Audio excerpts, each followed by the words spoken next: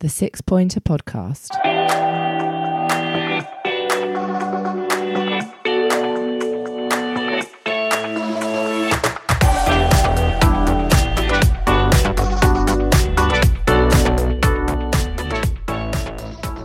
Hello and welcome to the 6 Pointer Podcast.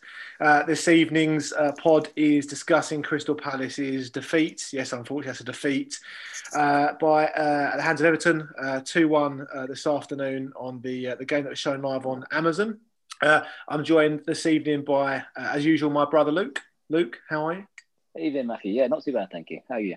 Very good, thank you. Very good. And friend of the pod and somewhat of a regular this season, Mr. Kevin Smith.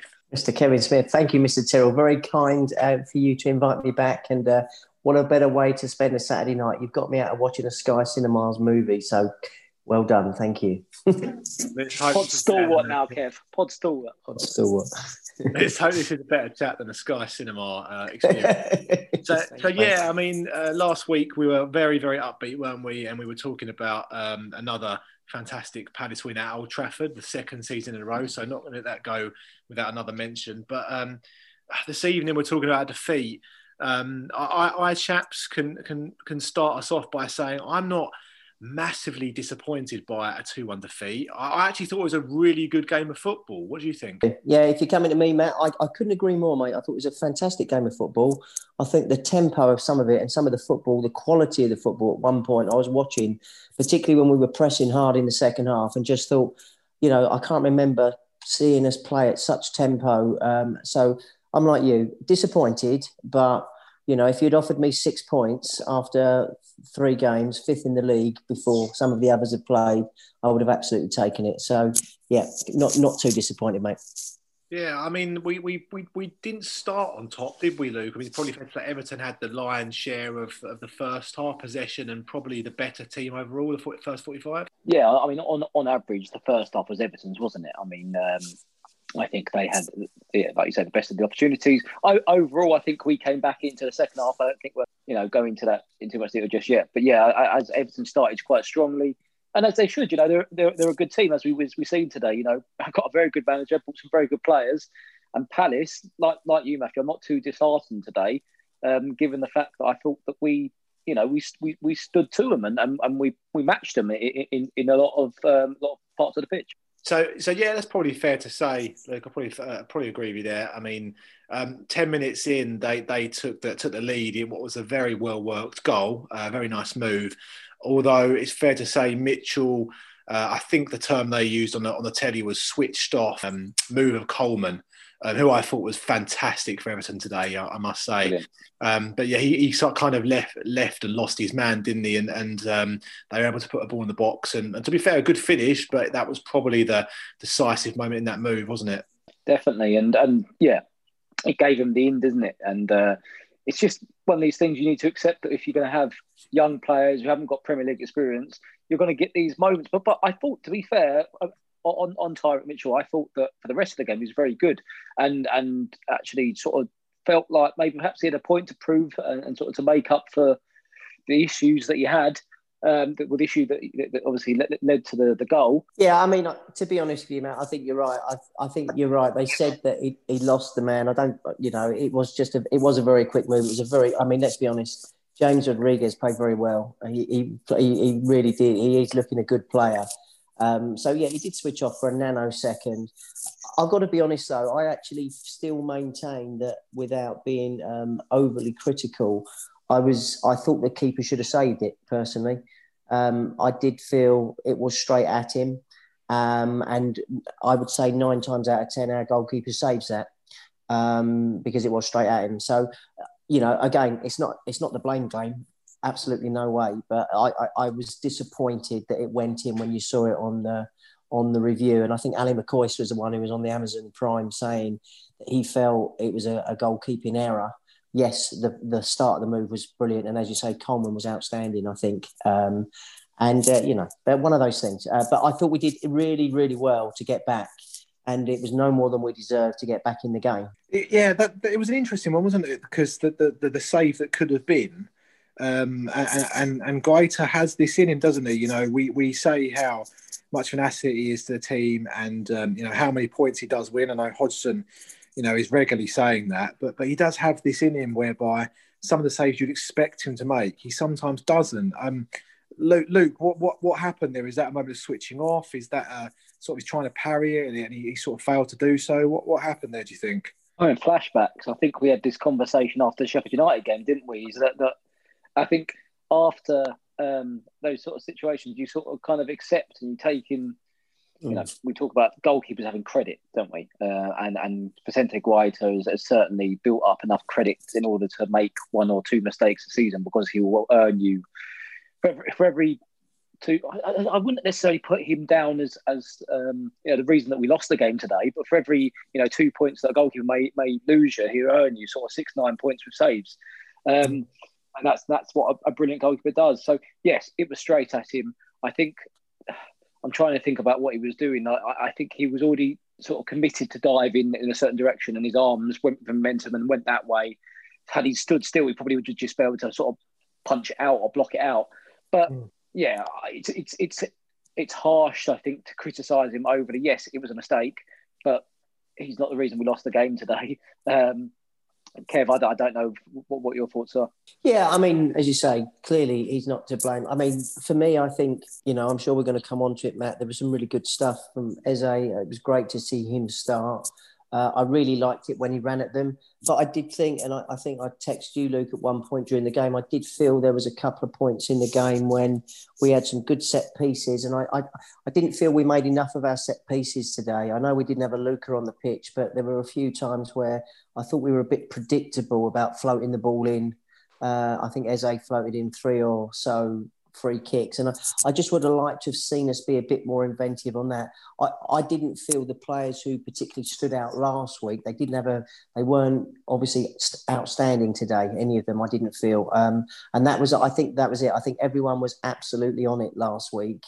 Whereas I don't think anyone had a bad game, but I don't think anyone really stood out apart from what Eze was doing. And I would have liked to have seen him go at them a bit more, because there was one run where he went off at pace and he looked frightening, and I'd like to see him go at them and pull the trigger, actually. But that comes with sort of time, doesn't it, Kev? Don't you think that absolutely. comes with, obviously, that's his first Premier League game. He's got to come into. It's great. I'm with you. It's great that he's showing those signs and having that excitement of being, a ball carrier and someone who can run at people and really brings that excitement to the game. But yeah, he's going to make these mistakes that he's going to have to learn from, and he'll become a better player from it. It's a bit like Tarek Mitchell, he'll learn from that era today, and he'll become a better player as a result of the fact that he's a young player, a handful of Premier League games on his belt. Yeah. What's your take on it, Matt? I think we've got to give Everton a lot of credit, because they were very well organised. I thought they look a really good team. And that's the thing, that for me, they look a team.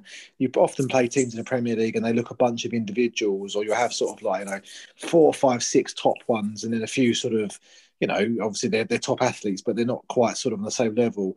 Whereas Everton, I think you've got a really good mix of sort of capabilities, of playing styles. We're waxing lyric about Seamus Coleman, who's probably one of the sort of more less sexy names, if you like. So yeah, I think they're a really good team, and I think therefore, we had to be up at our best to be up against them in that sense. And that's why I started with I'm not disappointed, because I think we played a really good team today, who are clearly on a good run of results, good performances, and I thought we matched them largely. I thought first half, they were the better team, I would say, overall, but only just, and not too massively. And second half, I'd probably say we edged it. And I think if it had been a draw, I'd have been really pleased with it, actually, and said, it's a fantastic result and probably a fair result. So, a 2-1 defeat is slightly disappointing, but in the circumstances and what we're up against, I think it's not such a bad outcome. Kev, you talked about set pieces. I mean, obviously the equaliser came from a set piece, from a corner. Very nice. I think it was Townsend corner. Townsend's delivery, yeah. Whipped in, and goodness me, we've been waiting for, as Mark Bright calls him, Chicky, to come up with a header for some time. And what a towering header it was, Luke. Bullet header, wasn't it? Fantastic. It's one of the ones that you love to see. Connection so strong, and there's not a goalkeeper in the world to save at that. It's hit it with such pace. It's almost like an old-fashioned goal, isn't it? You don't see too many of them these days. Certainly not a Palace. You don't see Palace scoring many corners, especially directly from a corner. Great whipped ball. Like Kev was talking about earlier, there were a couple of sort of set pieces where I don't think maybe Eze and the development sort of as a player, he learned not to sort of float those balls in where they're very easy for Premier League defenders come and just pick out the air, whereas that was whipped right onto Czech's head, bullet straight in, nothing stopping that. Yeah, I think I would add it, and I mentioned it a few minutes ago. I must admit, I thought Chicky was great today in that position. And to me, you know, he seems to be growing in that position. I know he plays there, I think he says, for the national side. He looked really good actually today. And again, going back to your point, Matt, couldn't agree more. I think I text one of our friends who we know is a good Evertonian, and I said, what looks different about Everton this season is they look a bit more streetwise and a little bit meaner. And I think, you know, with the quality Ancelotti's brought in, and obviously Calvert-Lewin like he is, you know, no one wants to lose a game, but let's be honest, I think it's the first time Everton have been top for a long time in, you know, with their games. And we come up against a good Everton side, and let's be honest, a decision which could have gone either way. We got one which went our way last week at United. It didn't go our way today. You know, we move on. You know, I'd much rather be sitting here with 6 points in the bag. Kev, you touched on it, and Matthew, you alluded to it earlier. Like, Everton are a quality side. I thought, for me, Decore in the middle, obviously their summer acquisition from Watford was fantastic. I thought he was brilliant. He run the show. He's strong. He's big. We mentioned Coleman. Andre Gomez, I think, is a brilliant player. I think he did really well before coming off today. Richarlison and Calvert-Lewin, I mean, they just try their best to bully defenders, don't they? And they'll come up against, obviously, Sacco and Kyoto, I think, were formidable force today. You know, they stood firm. Yeah, good. But Brav, I know you're going to come on to the penalty incident. It's a difficult one, isn't it? Where you're thinking about, you're weighing up what is reason versus what is consistency. And you have to say at the moment, we've got consistency. We probably don't have reason, do we? Well, just before the actual penalty was given, there was another VAR look, wasn't there? And it was Joel Ward, wasn't it? Again, it was. It was. Before, yeah, and I think the outcome there was that it was sort of kicked at him directly, which, in some instances, purposes, you could say the second one was very similar. You know, he wasn't seeking to go for the ball, and the argument back will be when he was Lindelof last week when we got the penalty. So I don't know. I'm a bit at a loss with this whole thing, and I think let's talk about it. I mean, it's going to obviously overshadow the performance, which is disappointing because against a team as good as Everton, you know, like we say, we matched them, but it will be overshadowed by the VAR thing, won't it, Luke? Roy said, you know, he said it was a shame, exactly that. He said in post about the comments that it's a shame we're here discussing this incident rather than what was really good competitive game of football. But it was a large part of the game and sort of had a big impact on the game. And for me, I'd be interested in your thoughts on this, Matthew, because remember I had a go. Well, I didn't have a go, but I remember saying to you I was a bit annoyed about the Wilfred Zaha offside against Southampton, the fact that it was marginal. And you said to me, Luke, for me, it doesn't matter what the rule is as long as there's consistency. And like you alluded to there, the Victor Lindelof one, if we didn't get that, no one would be complaining for it. No one would be claiming for that handball. Palace, I don't think, would have felt hard done by. So we, like it or not, we've got consistency, haven't we? No, we have. And, you know, last week we were saying we're very fortunate to get it. It was a nice one to go our way. We similarly said, you know, they don't always go your way. And so yeah, I'm not complaining at that. I think you mentioned Roy's post-match comments and sort of got them to hand, actually. It's quite interesting because I think he's captured the sentiment of what we're talking about just now, actually. He said a really good game of football was killed by this decision today. He said, I think the rules are nonsense. Can't understand how we in football have allowed this rule to come into operation. It's ruining the game of football. The rules of football accepted from people of an early age. I think, to be fair, you know, down the park tomorrow, Sunday League's off and running. You know, you're not going to get VAR looking at you know, handballs and the thing and the like. You take a common sense approach to it, and I think that the common sense approach is, you know, if someone is impeding the progression of the ball and has done so deliberately, that's a handball. If the ball hits someone's hand, that's not an handball. I think we would call it accidental handball. Would we not, Kev? Yeah, I think so, Matt. I mean, I don't know if you were watching the Amazon stuff today. I think at half time, I think it was Jim Rosenthal and the two guys at obviously the young lady, the Aston Villa lady who used to be at Chelsea, and I think the guy who used to play for Everton. they put up a graphic of the actual rules of the 6 or 7 events where it makes it, and I think it just made it even more confusing, really, because and I think Joel Ward's face said it always. I think it was Ali McCoist who said when they went to Joel Ward's face, he almost just had to smile, because what are you meant to do? How on earth are you meant to, when you interpret that from those rules which they put up on the screen, which I tried to take a quick screenshot off, and if I ever knew how to use my camera, I might have been able to do it. But I think I might have captured it without knowing it, really, because I did it facing the wrong way. But again, you look at it and you think, well, there's just no common sense being applied, and that is a shame. But I think they also said, and I think again, I don't have a big issue with Kevin Friend. I think he's normally a pretty good ref. I think there is a pressure. I think they said when someone, I think it's Anthony Taylor, when they say to the ref, you might want to go and look at that at the monitor. I think, again, it was McCoist, or obviously the other chap who was doing it with Clive Tilsley, said, does it put them under that extra bit of pressure because you've almost been told you might want to go and review this?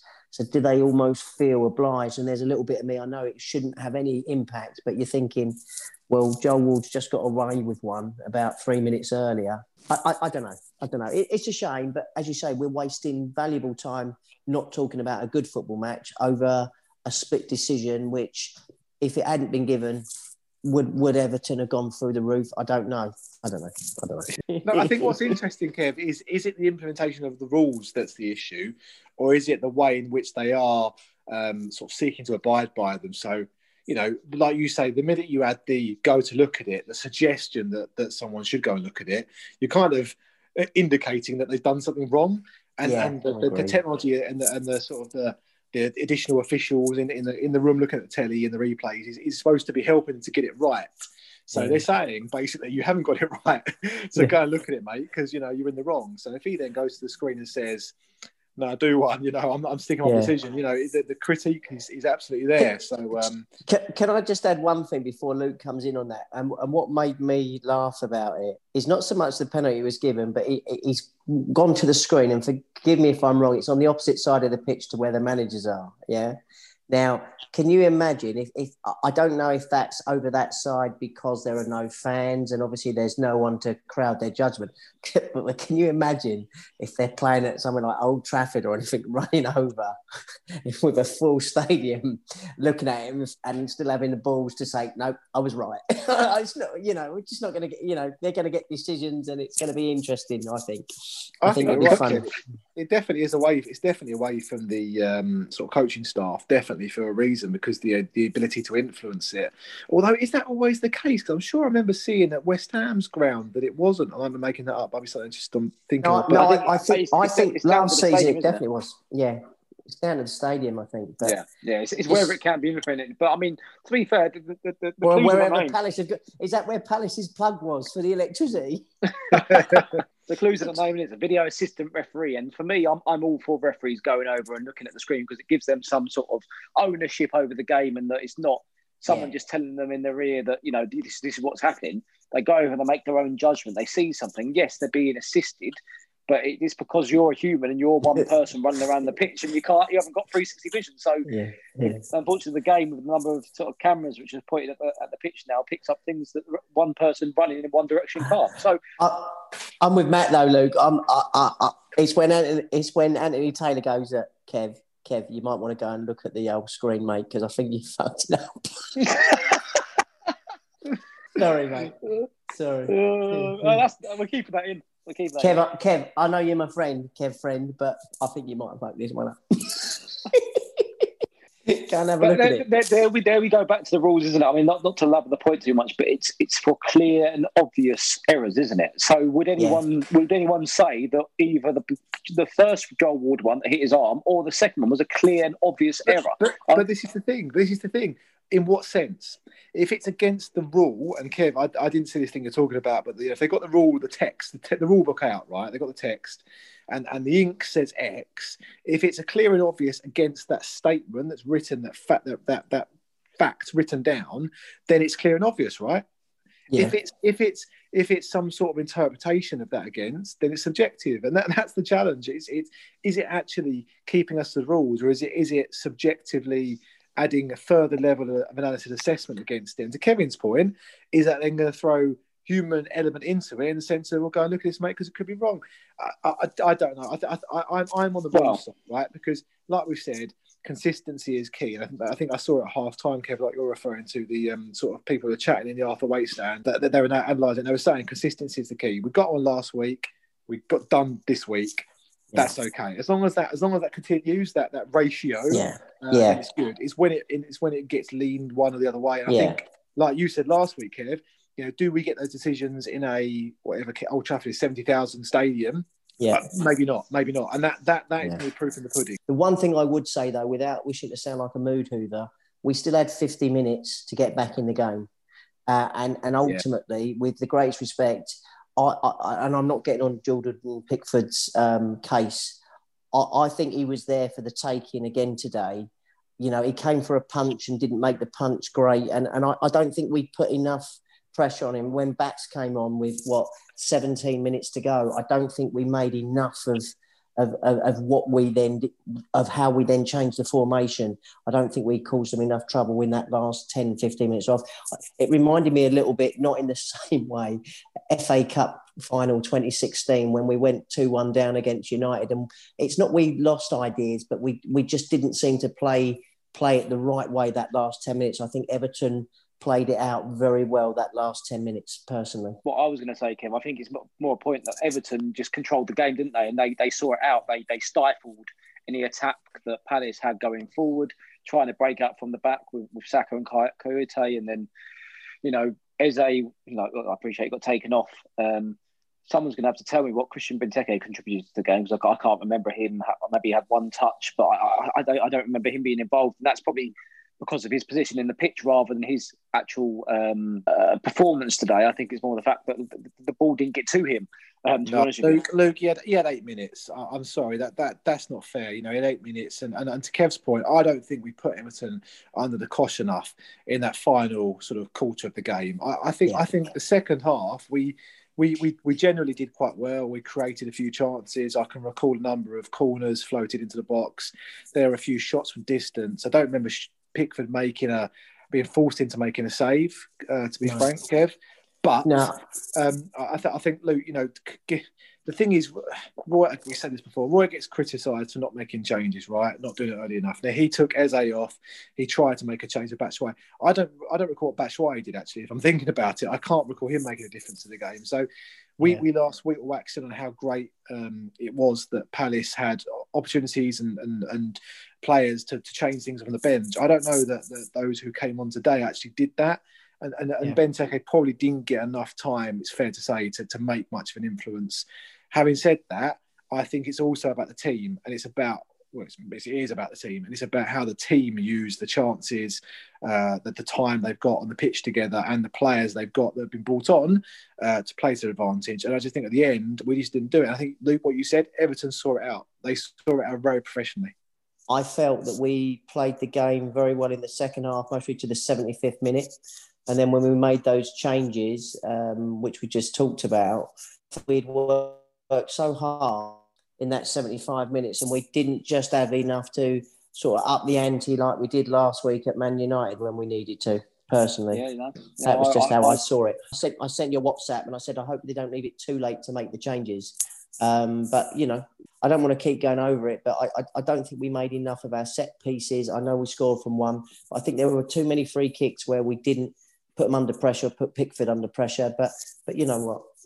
Again, the quality of some of the football Crystal Palace played today, I thought was really of high tempo and a very good football. It was a very, very enjoyable football match to watch.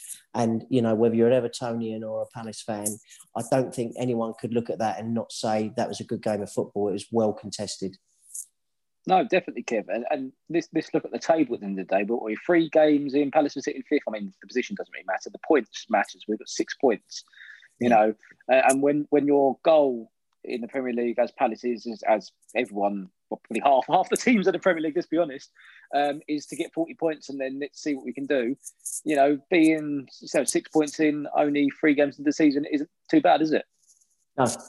And, and let's be honest, I think we've got Chelsea next week. I think, no disrespect. I didn't see the first 28 minutes, but Chelsea were 3-0 down in 28 minutes today. Now, Frank Lampard, very, very honest, as always, on his press conference afterwards, 3 mistakes.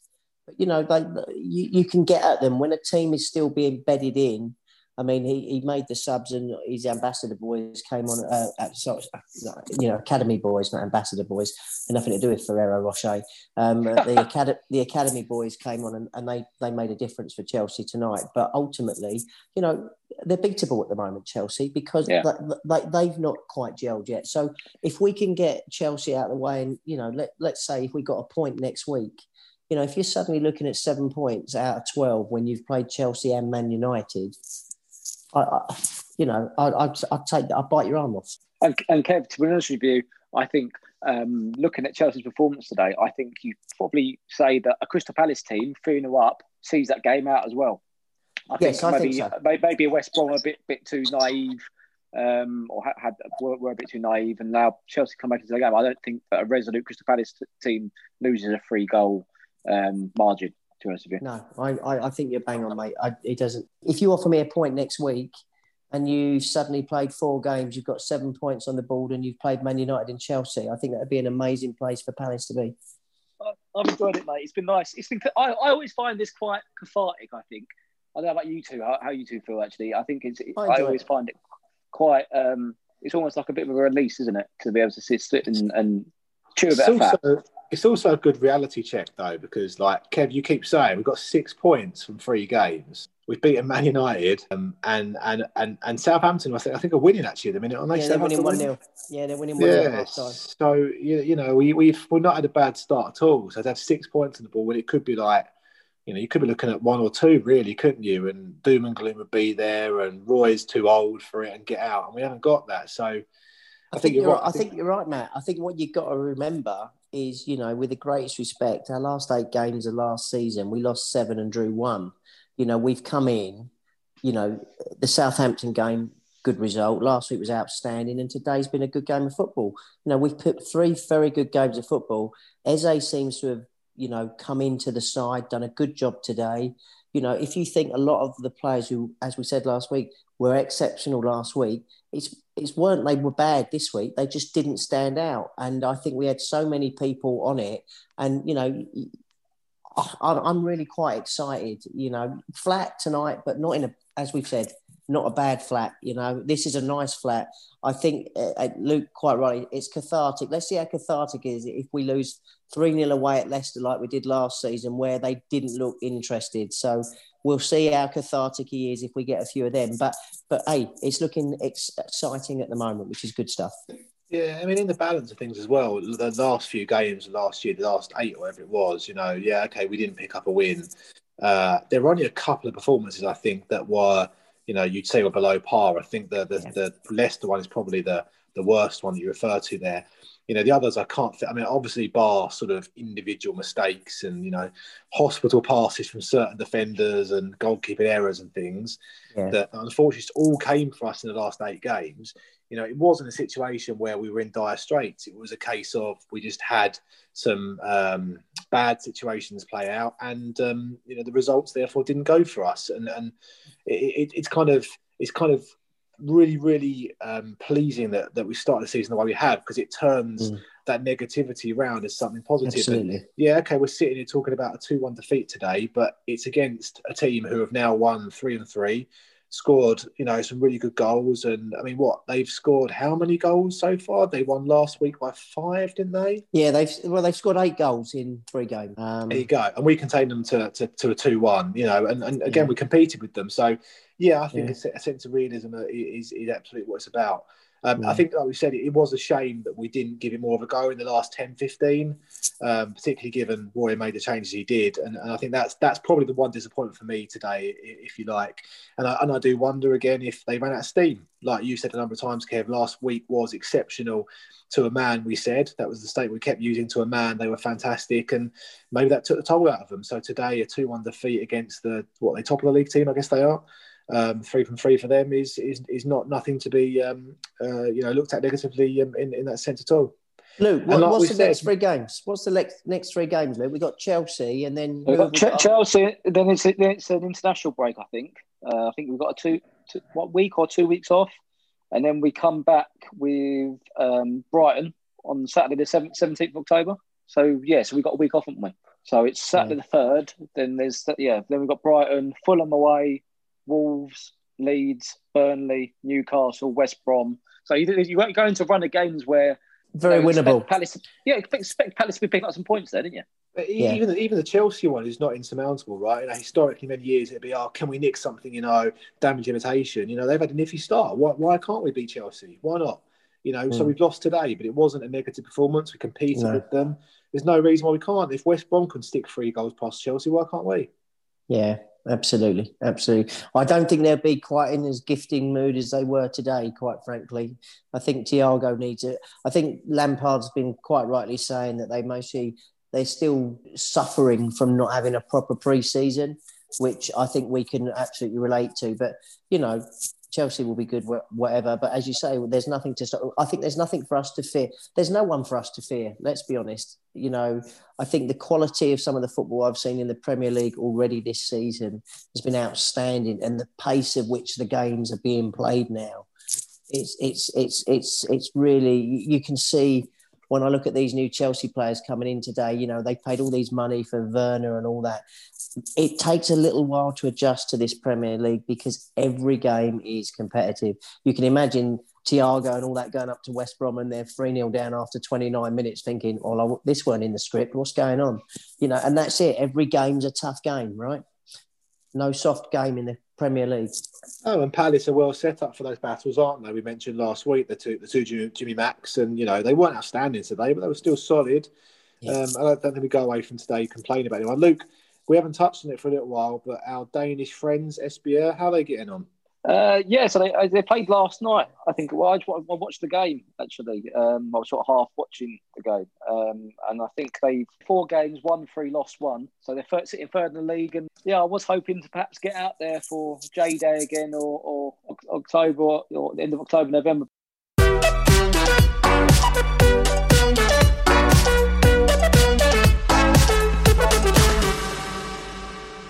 I think the sale went through this week with the young man to Leipzig. So does that mean we get a little bit of cash coming from the Surloff deal, a decent amount that we made on it in the end? So my understanding of that is that both us and Trabzonspor get £10 million, and it could rise to another $1 million on top of that. And there's also a sell-on fee of 10% each. And I mean, Palace have given that money they've got received, and also the fact that the loan fees to Ghent and Trabzonspor has meant that we've more than covered the outlay we paid for him. I think we made a bit of a profit as well, and you expect him to get sold on potentially, if he does well, for a profit as well. So good bit of business altogether by Palace that looked like we were going to lose a prize asset, or someone who didn't think it was going to prize asset but turned into a prize asset, a fixed fee. Then it worked that the player, his agent, and who else was involved made it a good deal. Just think, if a few years ago when he played that game at Stamford Bridge, when he hit the post, if that had gone in, it could have all been so different. Sliding door moment, if that had gone in. It did go in, didn't it, Kev? Didn't it go in, but it was ruled offside? Yes, I think you're right. But I think didn't he also hit the post as well? It's another Freddie Sears, Kev. It's another Freddie Sears. What if the stanchion wasn't where it was?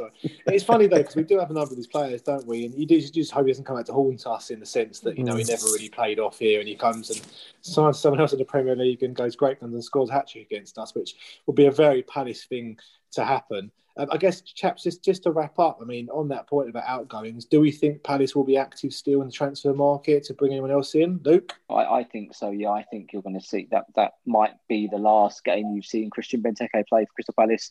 From what I've heard, there's Bruges and a couple other clubs in Belgium, as well as even Tottenham were looking at him, actually, because Tottenham are after a backup striker for Harry Kane.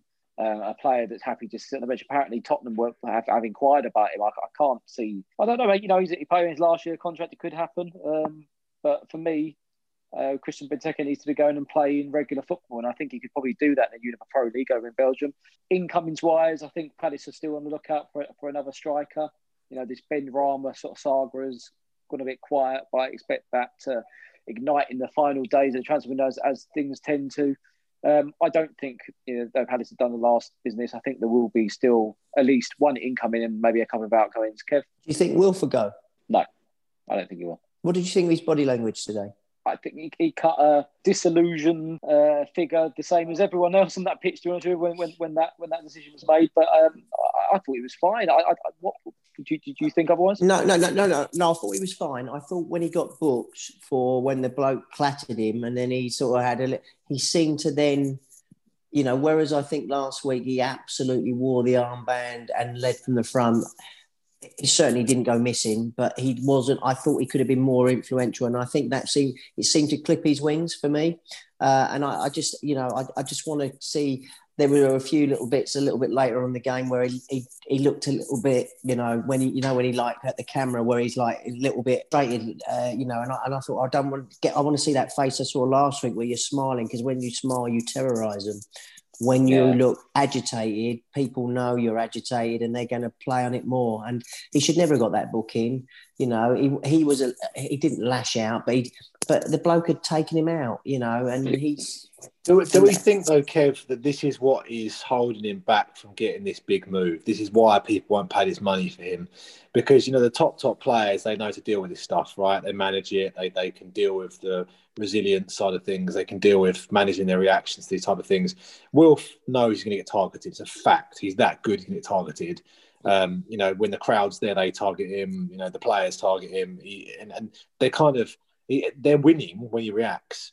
And I do wonder if this is the kind of thing that is holding back the top clubs from coming in for him. Yeah, it could well be, Matt. It could well be. But again, if that does happen, and I'm quite happy, again, from my point of view, if I like it that he's got the captain's armband. I think as long as he continues to grow into that, give him that responsibility, I just think he could have...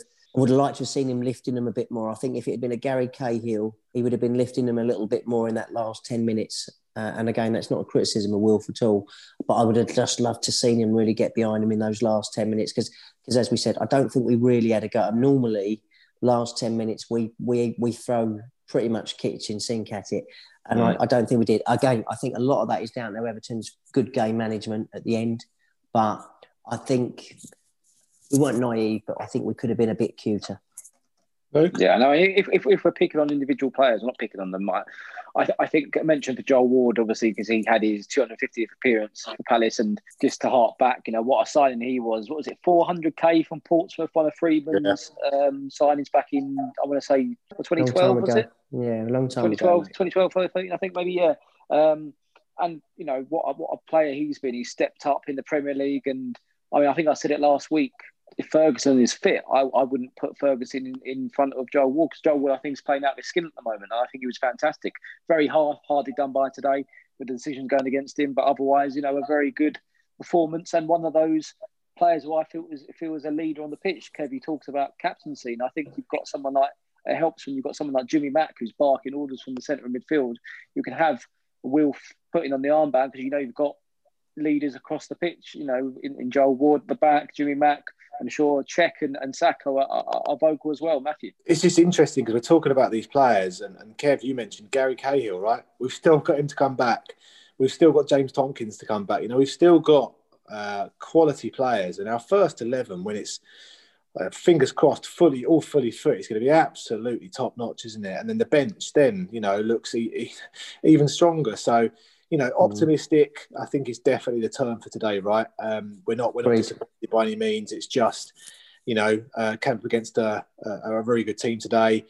It would have been an interesting outcome had the VAR thing not get involved, and if it would have been 1-1 at half time, what the second half would have looked like. We will never know. What we will know is that VAR will continue to be a dialogue we continue to have for the rest of this season and beyond, I'm sure. Chaps, thank you very, very much for joining me this evening. Don't forget, the 6 Pointer podcast is available on Instagram and Twitter. Please do give us a follow. Kevin, thanks for joining me. Good to see you, sir. Pleasure, mate. Have a lovely weekend, rest of you. And for all Evertonians listening out there, it's worth listening to our pod, because I tell you what, we've bigged up your team big time tonight. Just make sure you do the same for us. Fair and balanced as always, Kev, and constructive as we can be. Luke, thanks very much again, as always. Pleasure. Cheers, mate. Always nice to speak to you, boys. And remember, Luke gave me a lovely little nod there. You can't see that, but a lovely little nod. see you, boys. Thanks for listening to 6 Pointer Podcast. As always, up the Palace. Up the Palace. Up the Palace. The 6 Pointer Podcast.